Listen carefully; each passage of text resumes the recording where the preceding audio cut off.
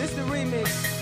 I think people got short-term memory loss or something because before Jimmy came, he saved us. Like I won 2 games, 4 games, and when Jimmy came, he really turned it around, really brought us to the point where we are at now. And I have nothing to love but love and respect for Jimmy, being able to see what he goes in, what goes into it, what he goes through day in and day out. And I wish nothing but the best for him, and that's my guy. Are you meeting with Roger Goodell at all about, that ownership with the whole Broncos and all that? Yeah, tell Roger call me. We're working on it. Because you and Kanye are real serious about NFL ownership, huh? No, we are extremely serious about it. We're working towards it to get it done. Cocaine isn't cheap. You just crushed my dreams. Boom. Sadness. That's the one. By the way, did you see the report yesterday that Antonio Brown and Kanye West want to buy the Broncos? That's what he was talking about. I heard for Kanye's name's been out there for a while. I did not see the AB flying in on the parachute and join him. Do you know how funny it would be if Kanye and Antonio Brown owned the Broncos? I mean, the management can't be any worse than John Elway. I think it can, Jared. I think it can. I mean, hold on. Yeah, no, I've doubted Kanye in the past. You're right. I think it can. I think it can get much worse than John Elway. John Elway just traded for Russell Wilson. They're going to be decent for once And he again. also signed Peyton Manning whenever the 49ers made fun of Peyton Manning because he didn't throw hard enough. I mean, listen, it's quite possible Kanye West can draft a quarterback better than John Elway has, but everything else, I think John Elway probably better. We had a question from a listener. Greg asked us yesterday on Twitter, what types of trades would you listen to for Carr if Washington, Colts, or another team calls? And then he threw out the hypothetical, Chase Young and 2 first-round picks from Washington. So, what do you think of his hypothetical trade of Chase Young and 2 first-rounders? And Chase Young. I would take it. I would take it because there's no way in hell that the Washington Commanders actually offer 2 first-round picks and Chase Young. There is 0 chance Chase Young is a part of that deal because Chase Young is very good and very young and plays potentially the second most important position in the field. sport. Yeah. If that was an offer, the Raiders should take it. Even if they weren't planning on rebuilding, the Raiders should take that. Like, no doubt about it, they should take that. It won't be offered. Now, 2 first-round picks, I think, is certainly a possibility from a team like Washington or Indy or whoever else decides that they want or need a quarterback. So, yeah, 2 first-round picks, I think, is certainly that to me is sort of the baseline conversation. And if you can work a team up higher than that, if you can somehow bid 2 teams against each other, that's what you do. And that would be a great place to be if you're the Raiders, where you can get 2 first-round picks plus a little bit more. But let me ask you this. If you're the Raiders right now, do you think McDaniels and Ziegler are more open to trading Carr than they were 2 days ago? I think absolutely. I mean, I think they were open to trading him 2 days ago as well. There's been no essential movement that we've heard of other than McDaniels saying he'll be our starting quarterback on the first day, but there's been no essential movement that we've heard of on extensions. Do they want him to play the 1 year left on his contract? So, yeah, I think, and what happened yesterday with Russell Wilson, they have to be more open to it. Now, it's interesting what Jason Fitz said. If it was anyone other than McDaniels, they'd want to rebuild. I mean, why wouldn't McDaniels think that way too now that Russell Wilson's in the division? Is he so kind of amped up that he's the guy and he can do this and he can make them a winner right away? Is he listening to Mark Davis, who doesn't want to rebuild? I don't know, but we talked about this at 7 o'clock, and I think they should try to rebuild. I think the idea of the new coach in McDaniels, it comes back to how many years are you going to have as a coach? And even if your owner is on board, even if your owner agrees that, hey, it's probably best for this organization to rebuild, you're basically talking about 2, probably 3 years of being under 500, not being very good. And most coaches don't survive that, even if it's planned. I mean, even if the goal is to not be good, you usually get fired when your team is bad. So I can understand why a new coach, and Josh McDaniels particularly, because he's coming in as the second-time head coach that failed miserably his first time around. And if he fails again, He's probably not getting another head coaching job. If he were to come in, even if he said, hey, let's rebuild, and that was the plan, and they win 5 games for 3 straight years, I can see why, hey, he's fired after that and nobody hires him again because it didn't work out. I can understand that logic. But the problem with that is that is what's best for Josh McDaniels. That is not what's best for this organization, because I think we're on the same page. What's best for this organization is to try to be good 3 years from now. Yeah. Try to find the quarterback that can compete with Wilson and Mahomes and Herbert and be a really good football team in 3 years, because right now you're probably finishing 4th in this division and your ceiling is probably 2nd. Even if everything went right, you're still not winning the AFC West. And that's an issue. That's a very bad window to be in if you're an organization. So it's better for this team to be bad now and try to be better in the future when the division's not as stacked. I just think I really do, especially since he's, seemed excited to get, the Patriot way and that they made a wild card last year. I don't think Mark Davis believes in that.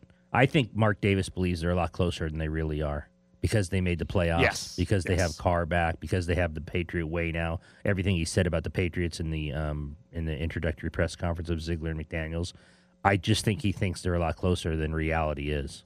I think he does too. I think that's 100% right. That they made the playoffs, right, and they were a play away from being tied with the Bengals, who went to the Super Bowl. Like I think he absolutely views it as, hey, we're close. We can do this.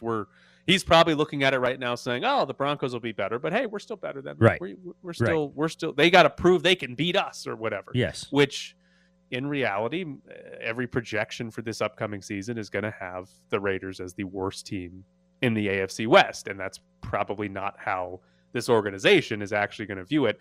And if you're the Raiders at this point, I think it's going to be it's a tough spot to be in because of how good your division might be and for how long it might be this good. Right. Like, and again, the problem is that there are now 3 teams that could be really good. Like, that's the issue, because things happen. We expect guys to be really good. We expect teams to be really good. And it just doesn't always come to fruition, right? Like, teams or players get worse or they're not as good as we thought they'd be. Like Justin Herbert and the Chargers, they may never pan out. That might never turn into an actual year after year playoff contender. The problem, though, is that even if that happens, if Herbert's not that good, if the Chargers aren't that good for 5 years, you still have the Chiefs and the Broncos. Like, that has 2 other quarterbacks happen. at the one better than the one you have.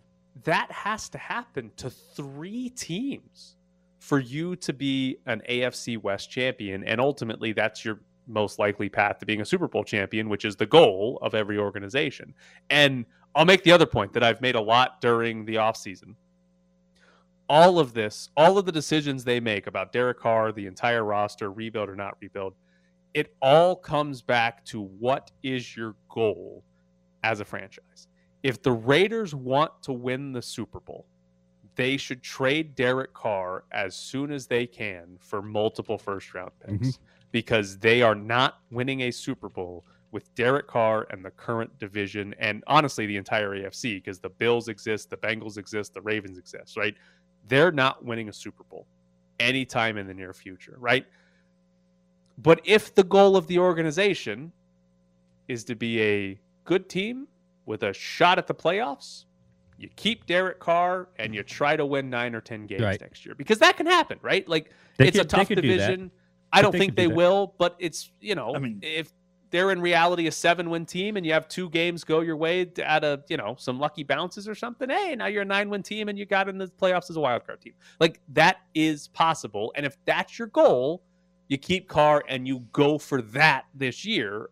I'm just someone that kind of believes in the idea of, hey, if you're not a championship contender, you should be trying to build a path for 2-3 years or however long down the road to be a championship contender. I mean, in theory, they could go 11-6 and just never win a division game. Yeah. Yes. They could be a wild card at 11-6. Yes. That would actually be kind of incredible, right? If they went 11-6 but never won a division game. Well, you don't need to. I mean, yeah, but if you're an 11-win team, like you're probably pretty good, right? You're not a bad team. But let's see. Let's run through the schedule here. I mean, they've got great special teams, so they're winning by a lot of field goals. who they play outside of the division. They play Jacksonville. Oh, They can win. absolutely win that. Win. They play the Texans. That's a win. That's a win. They play the Colts. That That's could a be win. a win. If they don't trade for Carr, it's a win. They play the Cardinals.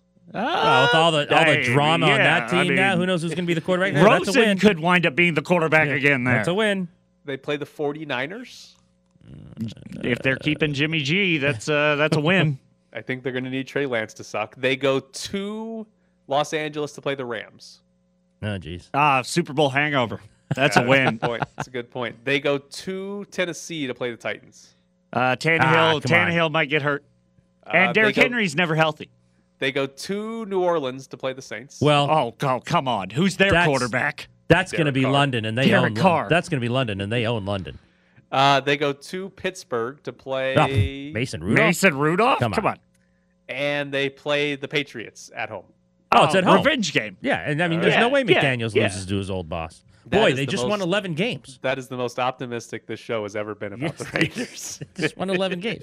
Now go over the AFC West loss. Loss. I 11 and guarantee. 6. Man, I guarantee. I mean, even if they would lose to the Niners in what we just did, 10-7. you're 10-7. You're still a wild card team. wow, listen to you guys. All right, so they're like, okay, and also like right now, it's March 9th, so it's kind of stupid to do this. Wow. But right now, based on how good we expect these teams to be, the Raiders are not as good as any of the three teams in their division. So that's 6 games. They're probably underdogs, and maybe they're a small favorite against one of them at home, but that's probably 6 games.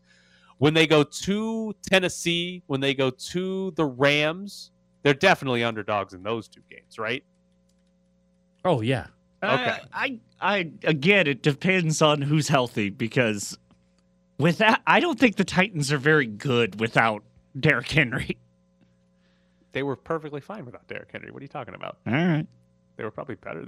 Their running EPA was better after Derrick Henry got hurt than it was before. They need to get rid of him. They lost a playoff game because they were obsessed with Derrick Henry. That's why they lost the playoffs. So they need him to. The Raiders need him to be healthy. That's their chance to win. Like it's a pretty. I mean, you got Jacksonville and Houston on here, but and Seattle's going to be bad now. So there's 3 really bad teams on here. You keep discounting Geno Smith.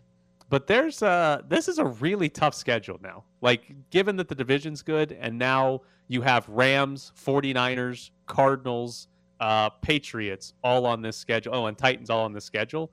That's a really tough one. And depending on what New Orleans and Pittsburgh do at quarterback, you could have one other tough one in there as well.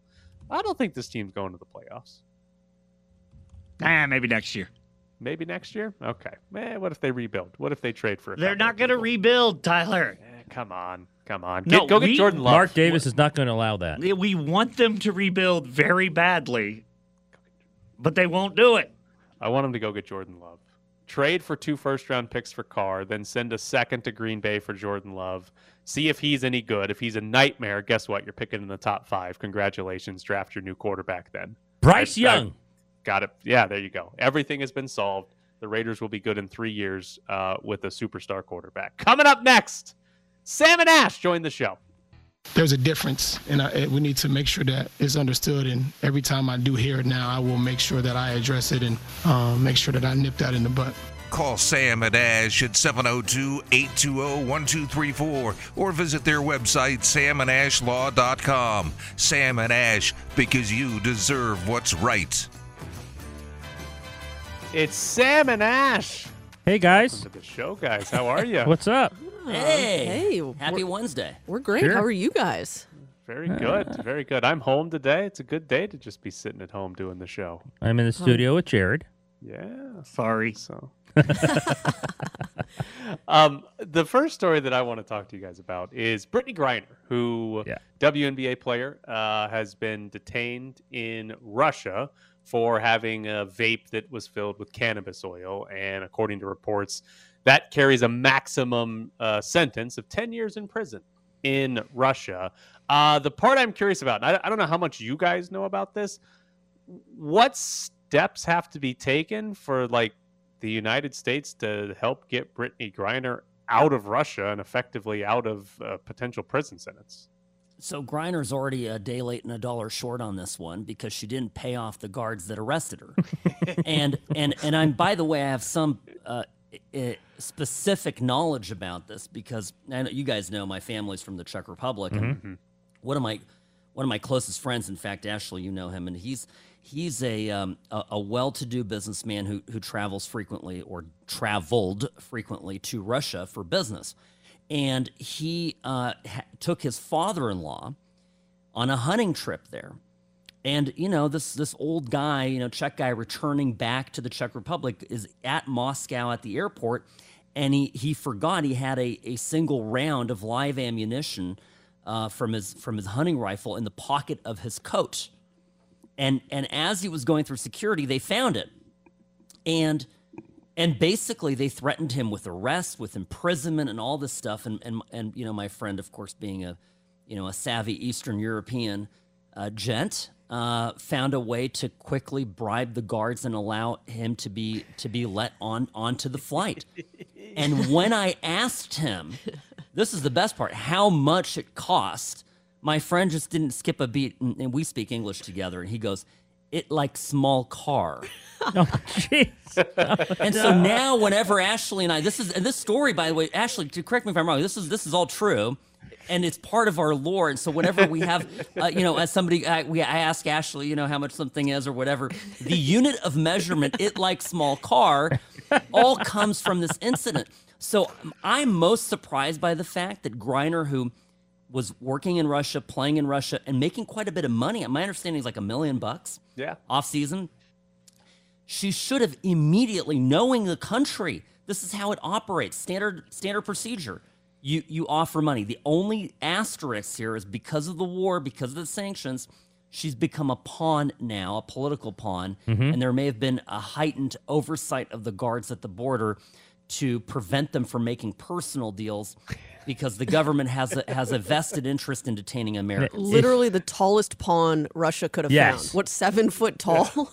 Is she at any level leverage? Yes. Yeah, of course. I mean, the U.S. government wants to get her back, but I mean, so the Russians are going to hold on to her and see what they can do to negotiate a deal. But I don't anticipate them negotiating. She's going to go to prison. She's going to and be there a while. She's going to be in prison for a while. That's my prediction. But so Sam's point about this and why she didn't think to pay them off, I think it's a common misconception of Americans that their freedoms and their rights travel with them and that they are entitled to the same due process when you cross borders. When I did semester at sea as a 21-year-old, I remember how strictly the program taught all of us, you can't assume that you will be given a right to an attorney, a right to tell the facts. You just won't. And so that's the real lesson here is when you travel abroad, you have to understand you're taking on the risks and the establishment and the government policies of that country. You don't get to take your flag with you.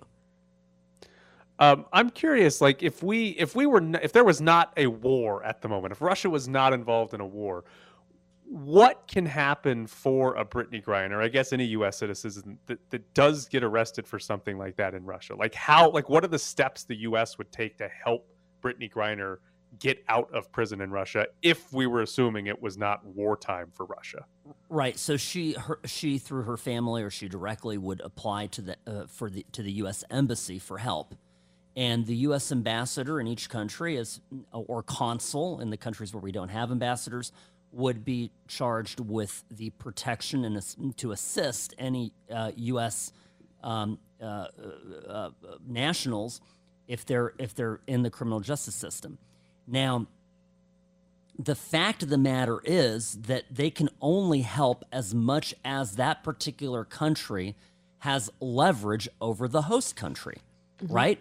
So in a country, I'll give you an example. Take a country that needs something from us on a regular basis. I would say any smaller country that receives a massive amount of foreign aid from the United States, right?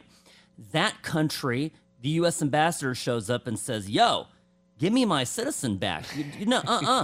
And if you don't, we're going to pull the $100 million a year that you get, which for that small country is a big deal. Yeah, they're going to pay attention. Russia, who we just literally threw everything at and then some with sanctions. We have no leverage. I mean, what are we going to do? Say, okay, we're going to lift all these sanctions and we're going to buy your oil again to save one U.S. citizen? It's a non-starter. And Russia right now doesn't particularly care about the court of public opinion because they're murdering women and children as we speak, and they don't seem to give a rat's rear end about it. So I'm not. I travel a lot. I have a home in the Czech Republic. I have some insight into this, and I will say that I don't have a lot of hope for her getting released soon. Next story we want to talk about is Cain Velasquez. Press box transition. Cain Velasquez being bail denied. I was like, what is that? Well, we transition well. The UFC legend is going to remain in jail. We know he's been facing 10 criminal charges, including 1 count of felony attempted murder. Tried to kill a gentleman, Harry Goularte, who's been accused of molesting one of Cain's close relatives. Okay, first question. And we talked about this last week in terms of you can't just go try to shoot someone no matter what they've been accused of. Is there any way, though, his attorneys could use that as self-defense since the other man was molesting one of Cain's relatives, or is that, again, a non-starter because you still can't go try to shoot somebody? Well, the self-defense, it depends entirely on the moments before the shots are fired, right? So I'll give you a scenario where this could be a valid defense.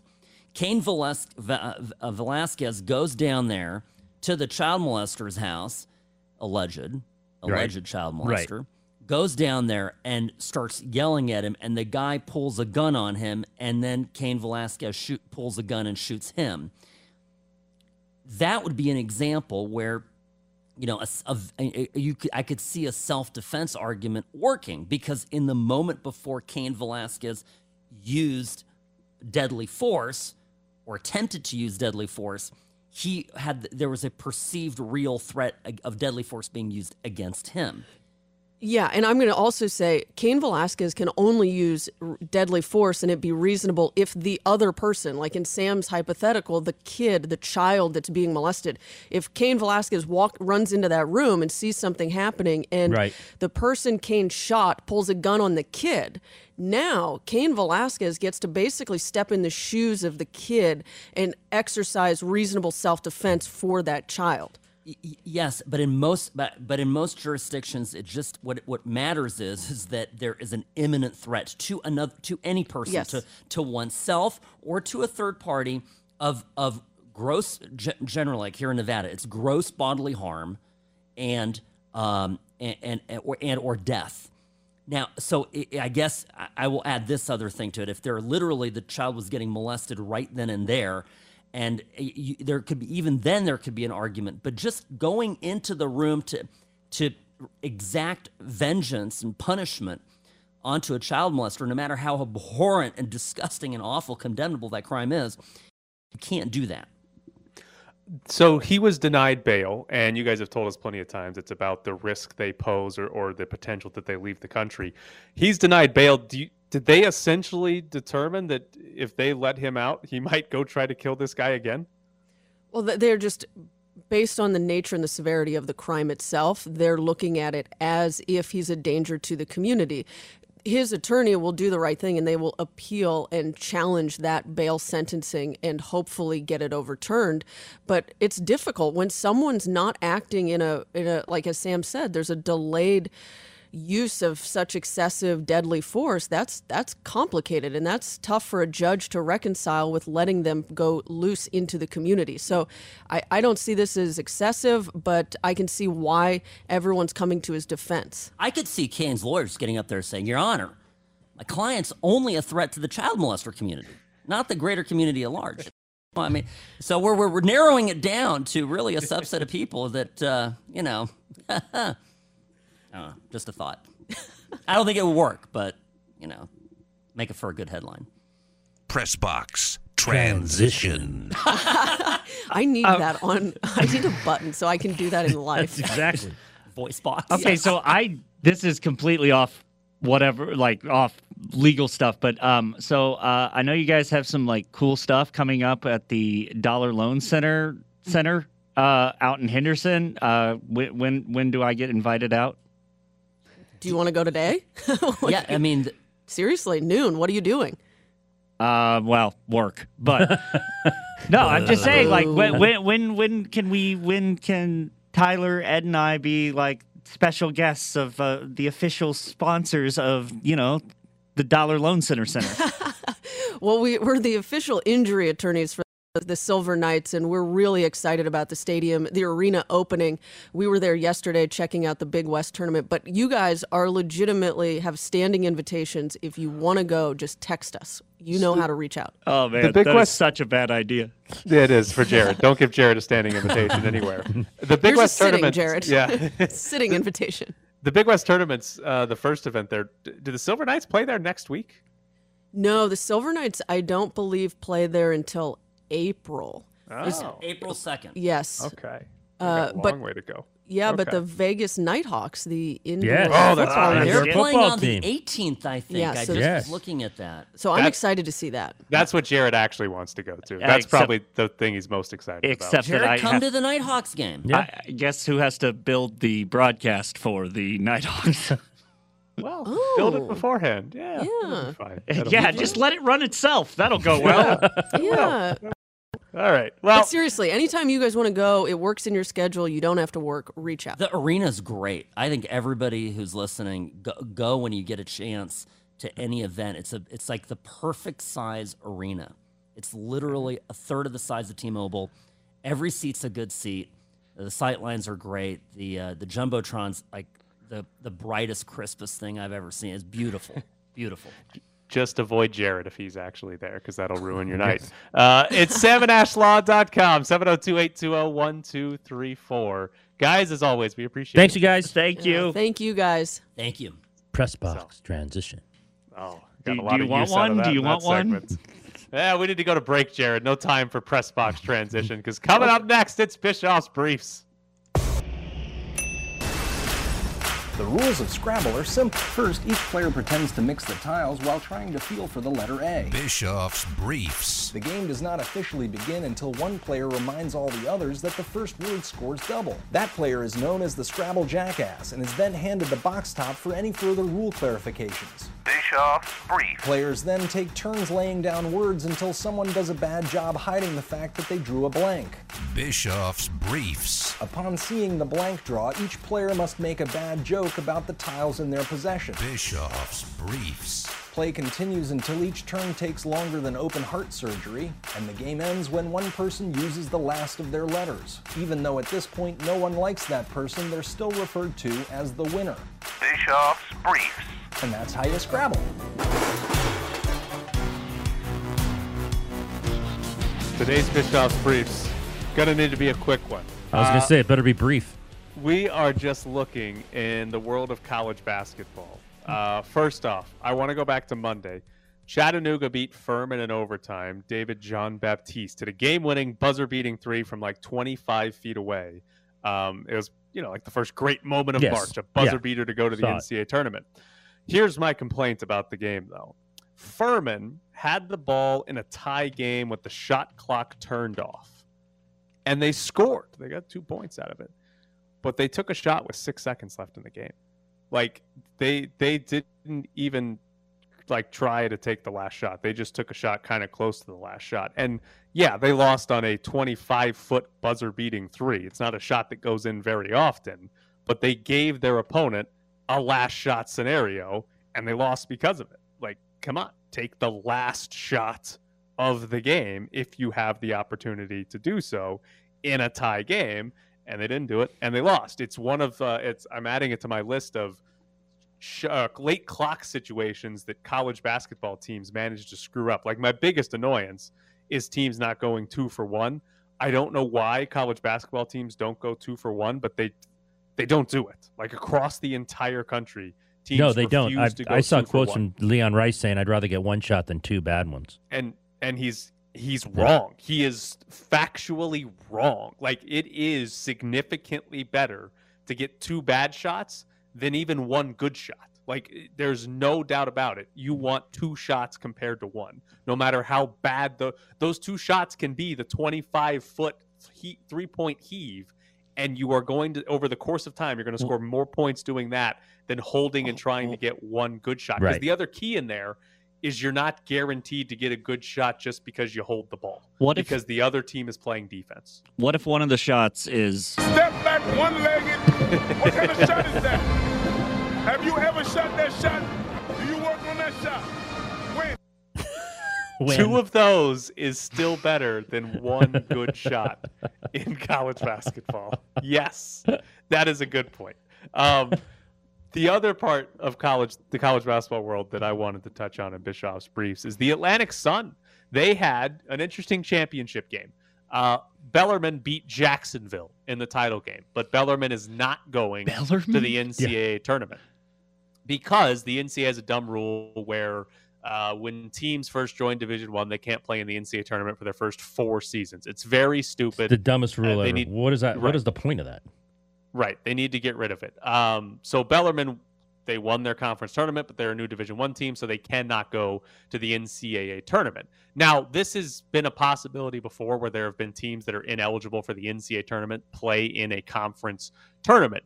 Usually what those conferences have done in the past, they have determined before the tournament that, hey, if this ineligible team wins the conference tournament, whoever they beat in the conference title game is going to be the representative in the NCAA tournament. That sucks. That reasoning is stupid, and that is not what the Atlantic Sun did. The Atlantic Sun decided to reward their regular season champion. They decided, hey, if Bellarmine goes on a run and wins the conference tournament, we're going to reward the team that won the regular season. That was Jacksonville State. Now, what was interesting, Jacksonville State lost in the semifinals to Jacksonville. So what that set up was the Atlantic Sun title game. Jacksonville was playing for a conference title, an NCAA tournament spot, and to keep Jacksonville State out. Bellarmine, meanwhile, was playing for a conference title, obviously, and to send Jacksonville State to the NCAA tournament. That is phenomenal, right? And there's 2 reasons that I like it. Number one, you are rewarding your regular season champion. So you're rewarding a team that was good for 18 games, not just one that pulled off, an upset or 2 in the conference tournament, right? You're rewarding a team for being good for a couple of months, not for 1 week. Also, if the Atlantic Sun had gone with what other conferences have done in the past and set it up to where, okay, if Bellarmine makes the championship game and wins, we're going to send the loser of the championship game to the NCAA tournament.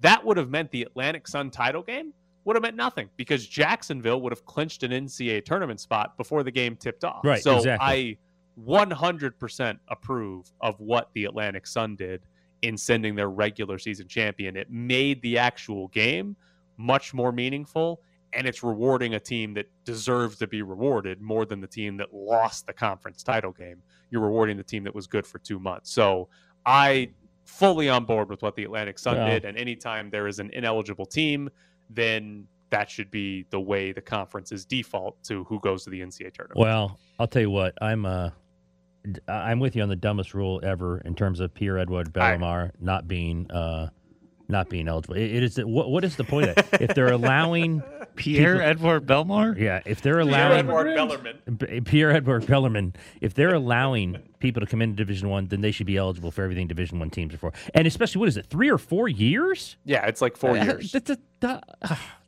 It's absurd. They just overthink the room, the NCAA. It's the dumbest rule. If they're in Division I, they're in Division I. If I remember correctly, it was put in place to, I don't know, keep teams from jumping up and down from Division I and Division II on a regular basis. I think it was a problem somebody came up with that wasn't real. Who does that? I don't think that was actually ever going to be an issue, but they were like, uh-oh, what if a team jumps up and down from D1 to D2 over and over? We need to make sure they're committed. On. Like they're going to do that. It's very dumb.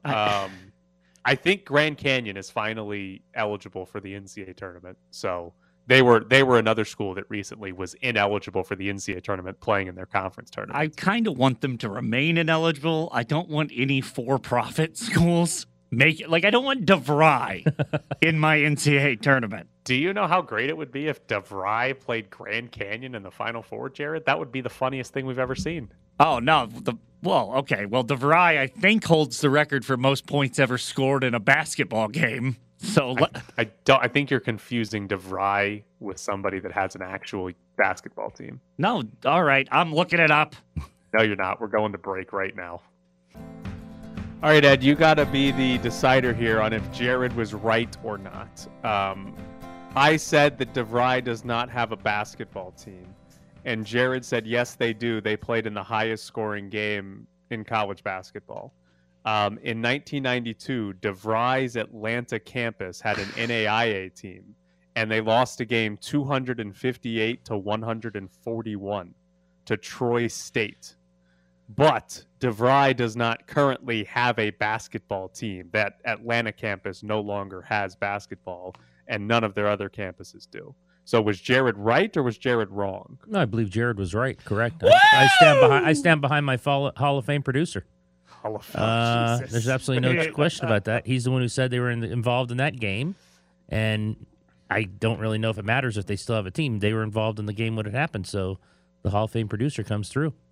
Just so you know, claiming Jared's a Hall of Fame producer severely diminishes your claim that Eric Spoelstra is a Hall of Famer. Even I, who am the recipient of the compliment.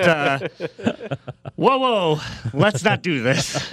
Ed's Hall of Fame is Jason Witten, Eric Spoelstra, and Jared. Yes. Except, all right, so it'd be two busts, and then I would get the Subway one made out of meat. Yeah, because you'd eat it, wouldn't you? You'd eat your own face, right? I mean, yeah, we don't get paid for a couple days. Yeah. Okay. Ed, I'm curious to know, do we have a bird update? There is no bird update. Okay. Listen to the 9:45. Listen to this segment. Greenspan went shopping for birds the other day, and someone tried to take advantage. Jacked up the prices for the birds because gas prices are higher. Because gas prices are higher, so they jacked up the price of the birds to several $100s. Then they jacked up the prices to bird cages, of which none of this had prices on them. He was just making up numbers as he went along, and he actually gave the excuse, well, you see what's happening in the world. And she's like, what? My son's like, what are you talking about? Well, you see the price of gas prices. It's like, what does that have to do with that cockatoo over there? What's going on here? Yeah. My just so you know, my mother sent pictures of her baby cows following her around yesterday. Oh. So I don't know when she's got like 7 cows now. 7? I'm a little worried for the future of these cows. Boy, what a farm she's got going there. It's pretty remarkable. She also sent us a picture of an envelope with like a probably 6-inch long spider on the envelope. And she said she picked it up and she thought it was a picture on the envelope until she realized, no, that's an actual spider on the envelope. Well, okay. I'm trying to find him. Ben Goetz tweeted this morning, hard pass to a tweet that said, an invasive species of spider the size of a child's hand is expected to colonize the entire East Coast this spring by parachuting down from the sky, researchers have announced. Ben Goetz, hard pass. Giant spiders expected to drop from the sky across the East Coast this spring. Oh, man, and they've got a picture of one. It's like, you got to be kidding me. One of those things lands on you, it's over. What do you mean they're parachuting from the sky? Are they in airplanes? How are they getting into the sky? I think what they're saying is more they're like in trees. Because I see this one spider I'm seeing this one spider right now. It is enormous spider, but he's walking on a tree branch. So my guess is don't walk on any other trees, because other than that, I don't know where they would parachute from. But colonize the entire East Coast this spring by parachuting down from the sky. Okay, according to this story, they are helpless or harmless. I mean, oh, if that thing lands on me, I'll tell you what, it's not going to be harmless. Their fangs are too small to break human skin. Oh, okay, yeah. Let's test that theory. Oh my God! Look at this thing. They are huge. Do you see this thing? Oh. Oh my goodness. Okay, well here's the key though. We're comparing it to the size of a child's hand. If they're as big as Derek Carr's hands, they're really not that big. Well, yeah. Right? I mean, Kenny Pickett, you have it as a pet. You have it as big as his hands. The spider becomes a pet. You're telling me this thing is this big? Like seriously, like size of a small child's hand is what they're saying. And it can't be dangerous? And it can't bite me? I'm with you. I'm running. No, I'm running. I'm passing story. out running. I'm passing out if this thing falls on me. I've read the story. They're bright green. I think I can identify these. But if this thing is falling from the sky, I'm running away from this. Yeah, don't worry. That thing that fell on you is completely harmless. Thank God I wear hats a lot. This thing falls on my head, it is over. I am dead. I just fall down and die and pass out at that point. I didn't even try to run away. Only on the East Coast, right? We got nothing to worry about. No. It says it's colonizing on the entire East Coast. Okay, hope you don't have to go cover a Golden I was Knights going to say, like, hey, Ben, we're going to send you. You're the lead writer for the Golden Knights in the East Coast. I don't think so. That's a hard pass. A spider might fall on my head. It's an occupational hazard Exactly. for me to go cover the Golden Knights on the East And Coast. spiders are going to fall on our heads. Oh, man. That would be horrifying. Now we need to get the birds to eat the spiders before they get to us. There you go. Pick them out of the sky. Your wife's on top of it.